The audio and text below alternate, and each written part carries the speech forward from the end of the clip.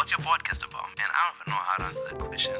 It's about conversations. It's about speaking with people and having dialogue about, things that are going on around us, things that we see in society, and just having our opinion on those things and meeting different people and speaking with them, getting to know them, getting to see how different individuals think, how different individuals see life. That's what the podcast is really about, and that's what you're tuned in, hosted by the one and only Uncle Kevin. Hey guys, how you doing? Welcome back to the channel. Welcome back to the podcast, man. It's been a minute. Okay, it's been a week. But this week we'll be continuing with what we were speaking about last week, which is the recession that is coming, or should we say, since now we're in the second quarter of the year has arrived. If you've been reading the news lately, you probably know that the economy has not been performing well. It's not been tanking, but it's just that we're now in the economic cycle where things just go down. So the first thing that we're going to do is, last week we defined what a recession was. If you did not catch that episode, I'll just recap on what a recession is. A recession is officially judged as two consecutive quarters of negative economic growth. During this period, which can last anywhere from months to even years, unemployment tends to rise quickly and retail sales fall sharply. Recessions are a natural part of how an economy works as it expands and contracts. So do not be shocked when you're reading the news or watching CNBC or wherever you get your news and they're speaking about recessions, and think that it's something that's terrifying, that's never happened before, like a pandemic. Recessions happen all the time. They're part of the economical cycle and they're expected. Usually what happens is, when economies are booming, there's a lot of money that's printed, everybody's happy. But what comes with this happiness is that inflation eventually catches up. And when inflation catches up, the government starts to tighten its monetary policy by taking out money from the economy through various ways, such as hiking interest rates. This then results in less money being in the economy. Less money in the economy means people can no longer afford the things that they used to afford. And then that also means we start to scale back, less profits, less this, which it ultimately affects everybody, and we results in a recession, which results in inflation coming down. Once inflation comes down, the government will start again to change its monetary policy, loosening it up, allowing for more money to come in, and then we get into recovery. So, for recap from last week as well, I just thought we would retouch on things that you can do to keep yourself recession proof. So here's some of the things you can do to protect your finances ahead of a recession. Number one, the main thing is you have to avoid having credit card debt. Such debts will be more expensive in a recession when budgets are tight. This is mainly because in recessions, there's less money to spend than you have, right? So having credit card debt will become a cost that you do not want to have. The next thing is, if you have a mortgage that you can pay off, this is the time to pay off, as you may find it difficult to make your payments if your income decreases. So if you're currently paying $2,000 and you are earning a lot of money, and then your business starts to tighten up, especially for entrepreneurs who do not have a consistent income, you may want to pay off your mortgage. You may not want to hold on to a lot of debt. It's time to build your savings in order to have an emergency fund to provide cover of periods of income disruption. For example, if your business that you work for shuts down and you do not have money, those are the times where you have to start digging into your savings. Otherwise, you may find yourself getting homeless. The next thing is, at this time, it's time to stay confident and not let your emotions get the best of you when it comes to investment. So what tends to happen is, during recessions, you'll find that people will start losing, like stocks will start losing value because people are selling. And this is the time where it's very easy to panic sell, you know.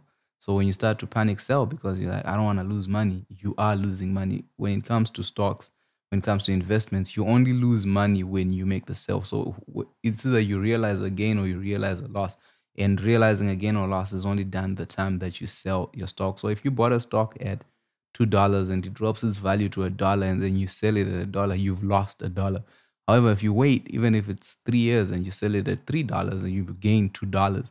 So in recessions, what tends to happen is people start to panic sell You don't want to ride a dead horse, but then you also want to time everything. So be very careful in this period of time. So these are the sort of defensive strategies that we'd use in preparation of a recession.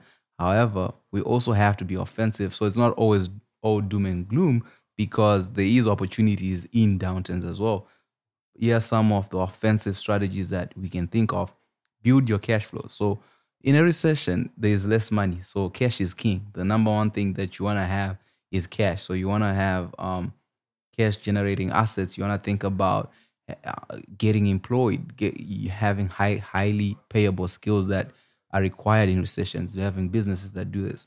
You want to monetize your skills and time to build up your free cash flow. So you want to make sure you get paid for each and every skill that you have, skills that you've learned in the past few months that we could have had used. In this period of time, also, you want to use cash to buy cash generating assets. So if you do have cash, this is the time to buy cash generating assets such as real estate, because people will still need homes and people will constantly be paying rent.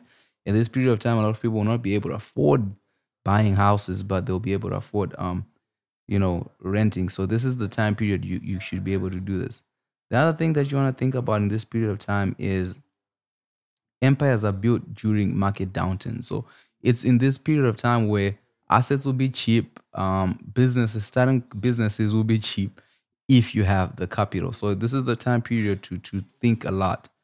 Our next article that we are going to touch on today is an article that is on RBC, which states that proof point: Canada's economy is headed for a recession. Inflation, labor shortages, and rising interest rates will drag on Canadian growth, pushing the economy into a more moderate contraction in 2023.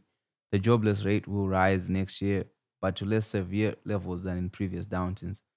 Though higher rates will restrict growth, they are necessary to tame inflation and cool an overheating economy. Household spending that accelerated our pandemic lockdowns will slow as higher prices, interest rates, and unemployment hit households. The bottom line is this recession will be moderate and short lived by historical standards and can be reversed once inflation settles enough for central banks to lower rates. So, in essence, what they're just saying is, yeah, we were due a recession, but it's not going to be as catastrophic as 2008, because one, people have learned, we've learned from those periods, so it's allowed us to prepare for the time that's about to come. However, the challenges that we're going to have is it will affect someone. So someone, if you're losing your job, just because it's you know at a macro level, it's less impactful than what happened in 2008. Doesn't mean at a micro level it doesn't destroy you, especially if you lose your job and you still have bills to take care of, families to take care of, things you need to do. So this period of time, it's really time to start focusing and getting to work. You know, in Canada, economic pressures are closing in. When you're at the top of the hill, the only way to go is down. Canada's economic growth is fired on all cylinders following pandemic shutdowns, but a historic labor squeeze, soaring food and energy prices, and rising interest rates are now closing in. Those pressures will likely push the economy into a moderate recession in 2023. Canadians continue to fuel recovery in travel and hospitality sectors, and higher global commodity prices have boosted the mining sector. But businesses are struggling to find the workers they need to expand production. There were nearly 70% more job openings in June than before the pandemic, and those hunting for staff were forced to compete for almost 9% fewer unemployed workers. Meantime, soaring prices are cutting into Canadians' purchasing power at the pump and grocery store.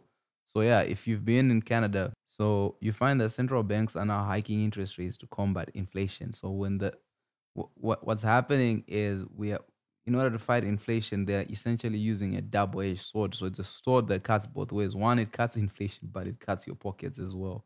Um, the recession won't be as severe as prior downturns. Both in Canada and abroad, central banks are aggressively hiking interest rates to slow down household demand and fight inflation. In Canada, much of the price pressure is coming from beyond our borders as energy and agricultural prices surge on supply chain snails, stemming partly from the Ukraine war.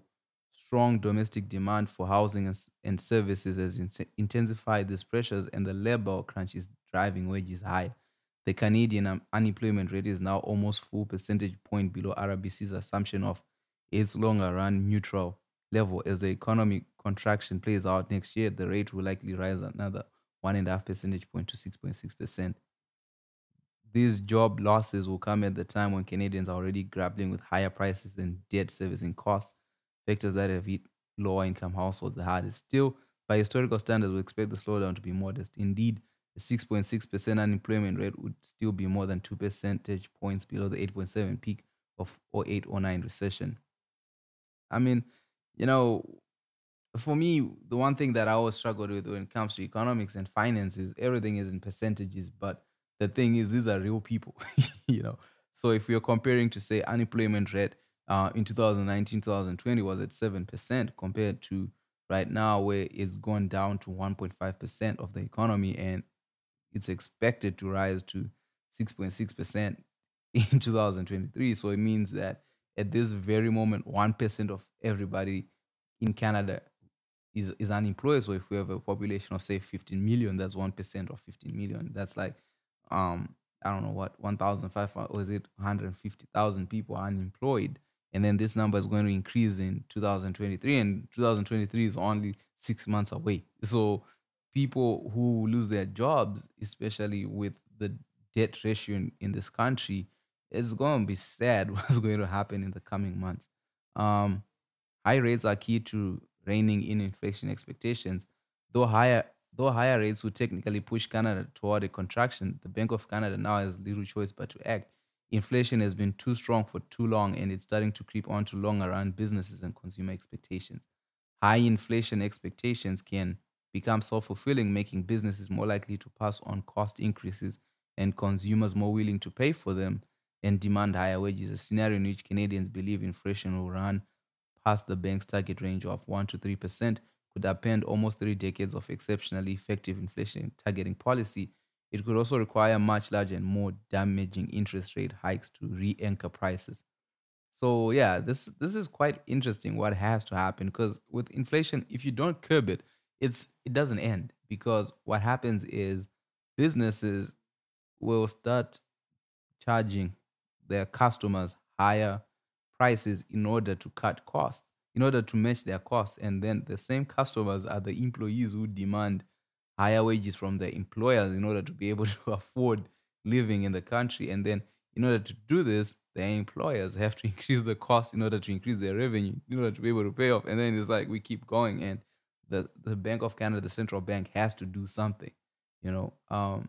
Higher 5 year inflation expectations drove the US Fed's decision to hike rates by 75 basis points in June, with the Bank of Canada confronting a similar increase, a hike at least as large as likely in Canada on July 13th, the neither bank has done.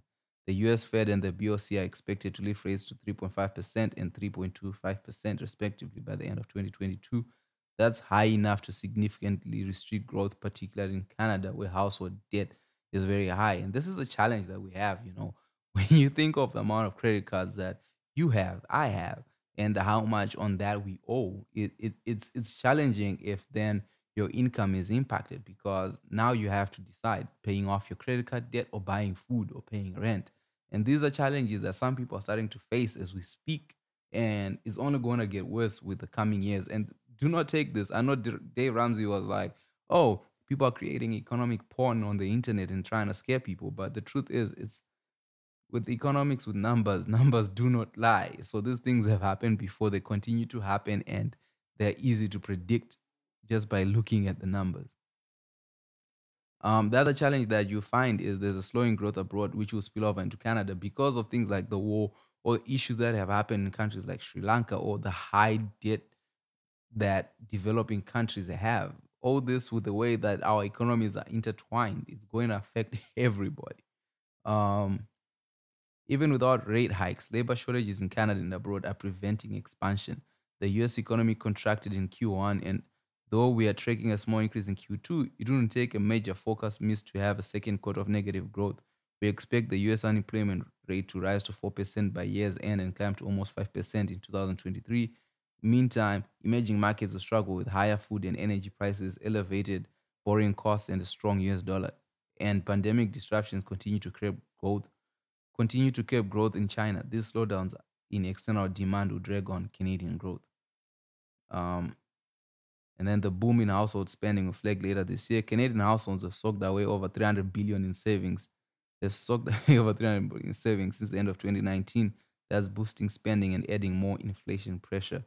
But the lion's share of savings remain with high income households, leaving their lower income groups more vulnerable to rising rates and prices. Housing markets have softened dramatically, with prices swinging from record highs over the winter to declines in the spring. We expect house prices to fall 10% in the year ahead, subtracting over $800 billion from household net worth. That would only partially retrace the 2.4 trillion surge in real estate equity since 2019. Still, it will leave Canadians feeling less wealthy, prompting them to spend less in housing market and elsewhere. Yeah, man. Like it's crazy how the Canadian economy has been booming. You know, the cost of housing here is ridiculous. Like in Vancouver, for a decent house, you're looking like at 1 million or 2 million. So all this is going to slow down, and for it to have even been booming at that high of a cost, it just goes to show you how the economy has been growing and how the recession was due. Raise hikes will reverse, but not until inflation cools. Global inflation pressures may soon peak. Shipping costs have declined, and exceptionally strong demand for goods, which has sparked supply chain challenges and high input costs, is moderating as consumers in Canada and abroad shift spending to services that weren't available during pandemic lockdowns. Much of the surge in wheat prices follows Russia invasion of Ukraine has reversed. Prices are still rising too fast, and inflation will slow sustainably until demand falls. But once that happens, central banks will ease interest rates again. Meantime, a slowdown both in Canada and abroad will help temper inflation. A 6.6 unemployment rate in Canada next year wouldn't be far above long run full employment levels. We don't think it will take long to unwind that weakness in 2024 and beyond. You know, the sad part is, man, we just left the pandemic. We just got out of COVID 19. I know it's still a thing, but the economic impacts of COVID, we just left. And as we are living, we are now moving into this recession. So it's going to be interesting how people navigate 2023 as we enter 2024. And I think for the US and Canada, with the World Cup coming in 2026, the it's going to be interesting how to see how soccer impacts an economy, because at that time period governments will have to start spending money on hosting the World Cup and stuff like that, which will increase money being pumped into the economy, because that's what World Cups do. They bring investments and stuff like that. So it'll be interesting to see what happens in the next 4 or 5 years, because right now I don't think anyone can really predict economies, but we can just follow the numbers and see what they mean and try to break down what they mean. So another article that we have is Canada home sales dropped 22% from last year as rates rise. The Canadian housing market continued to cool in May amid rising interest rates, with the average home price slipping to $711,000. So my challenge with average is, you find average, we're simply taking throughout the country. So that is from British Columbia all the way down to Saskatchewan and all that stuff. So if you're looking at home prices slipping, if we're saying that home sales drop of 22%, this means we don't really have buyers. You're also looking at the housing prices going down. So this is a challenge of a lot of things. So let's just read this. The Canadian house market continued to cool in May amid rising interest rates, with the average home price slipping to 711,000. That's a decline of nearly 11% from March, when the Bank of Canada first started to increase its benchmark interest rate to combat soaring inflation. However, May prices are still up 3.4% from the same time last year. That's a decline of 11% from March, when the Bank of Canada first started its increase in benchmark interest to combat soaring inflation. However, May prices are still up 3.4% from the same time last year. So this is mainly, if you look at the cost of getting a mortgage is higher. So a lot of prices are now super expensive to deal with. So people are not buying houses. And it'll be interesting to see how this impacts the Canadian economy, because real estate is a big thing in this economy. All right. And another story from the news: Shopify stock fell 14% on Tuesday after the company announced it would be laying off 10% of its staff, a move that comes as it grapples with a slowdown in e commerce growth. Chief Executive Officer Toby Luke said in a memo sent to employees on Tuesday that the company had expanded rapidly in the wake of COVID 19's pandemic, e-commerce boom, betting that the share of online purchases in retail space would permanently jump ahead of 5 to 10 years. The layoffs will impact approximately 1,000 workers across a range of roles, including recruiting, support sales. Luke says the company will also be eliminating over specialized and duplicate roles and roles that were convenient to have but too far removed from building products. So this is interesting. So one of the reasons why we are reading this article is to show how the pandemic affected a lot of businesses, because what happened in the pandemic was people had money, people were not traveling, people were not doing stuff, well, people were purchasing stuff, purchasing power was high, so people were shopping online. Companies like Shopify grew because a lot of small businesses were started. However, as the economy started open, a lot of services became redundant, and because of inflation, recession, and everything, people's purchasing power has gone down. So where you used to spend money on little plants, little products that were products that are not a necessity, they're stopping to be a necessity, which will result in a lot of side hustles shutting down, side businesses shutting down, and that's ultimately affecting the revenue created by business like Shopify. And now, as we see them starting to shed off employees, that's the fear that we have, because these employees need that income to survive. So you're essentially taking away their income, and it's like, what are we doing, man? What are we doing, for real, for real? Um, and then we spoke about the Bank of Canada last week, when I say they increased the interest rates by a percent. So I thought for our final topic, we'd discuss what the Bank of Canada is and what the Bank of Canada does. So the Bank of Canada is the central bank in Canada. They are basically responsible for monetary policy.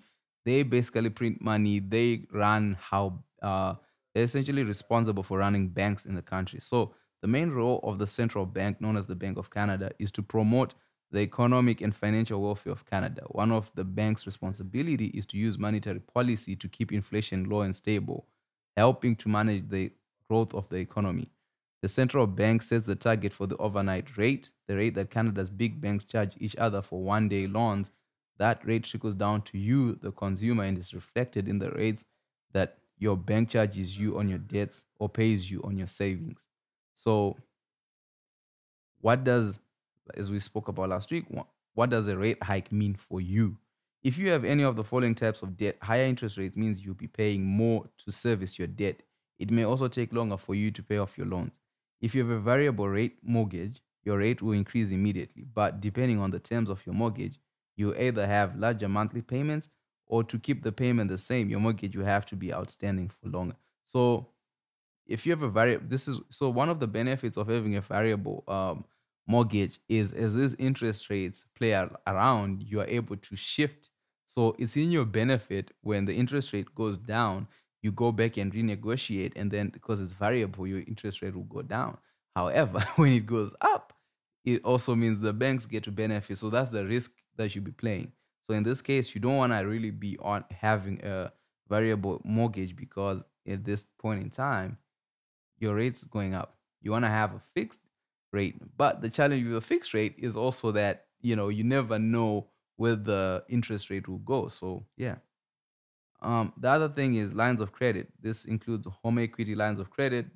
Most lines of credit charge interest at a rate based on the lender's prime rate.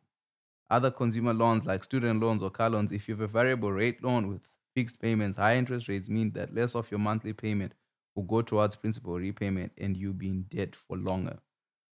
Most credit card interest rate is fixed and already very high, generally around 20%, and doesn't tend to rise in response to a rate hike by the central bank. Yeah, because a lot of times the rates that are charged on credit cards are unrealistic. It's not like if you were to make an investment, for you to think that you make 20% back, 20 to 25% back, that's a miracle. So as interest rates go high, it's very rare for them to reach whereby they can touch to say, oh, yeah, so now we're going to start charging 30%. That would just be ridiculous.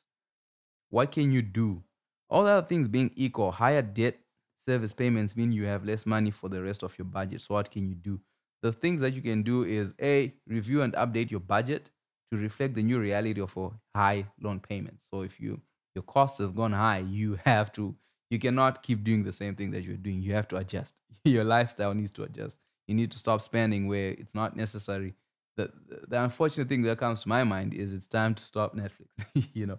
If you set up automatic transfer to savings, try not to reduce them.